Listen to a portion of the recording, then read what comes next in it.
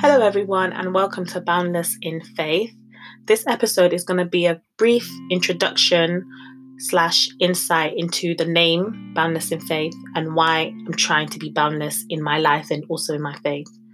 So when I look back on my life and I think about myself growing up from a child to the woman I am today, I always knew that my insecurities was a hindrance in my life.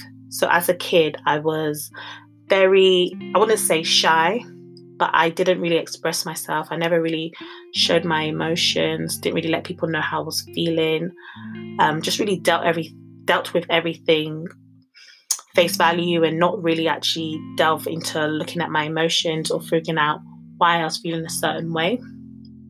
And that made me feel very empty inside. I just didn't really have an outlet to express myself or just anyone to really talk to. And that kind of followed me through my adolescent life and I'd say my early adult life, so my 20s.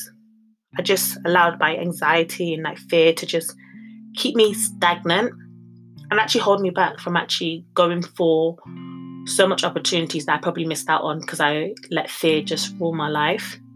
And this podcast, I hope, can be a therapeutic way for me to express myself, but also a way to help others listening if they feel like they can't express themselves or they have no one to talk to or they've got all these ideas and just all these views and opinions or things they want to show to the world or express to the world and they just need someone to inspire them to do that.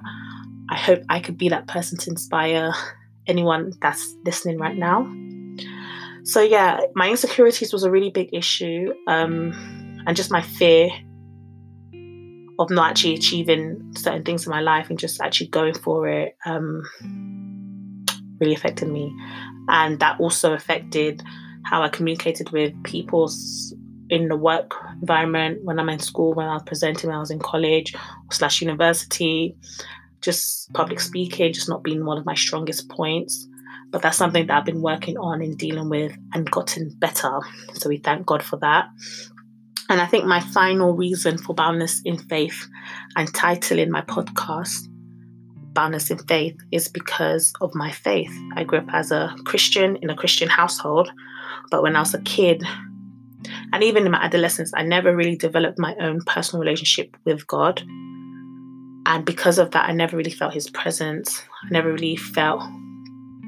I just never really felt God being a significant figure in my life. And that's because I never took the time to know God, to know Jesus, and actually to be in communion with God and Jesus.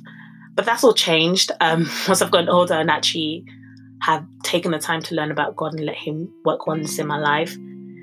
Has really just changed me completely as a person. And I'm so grateful for that. And I'll explain a lot more of my faith in future episodes.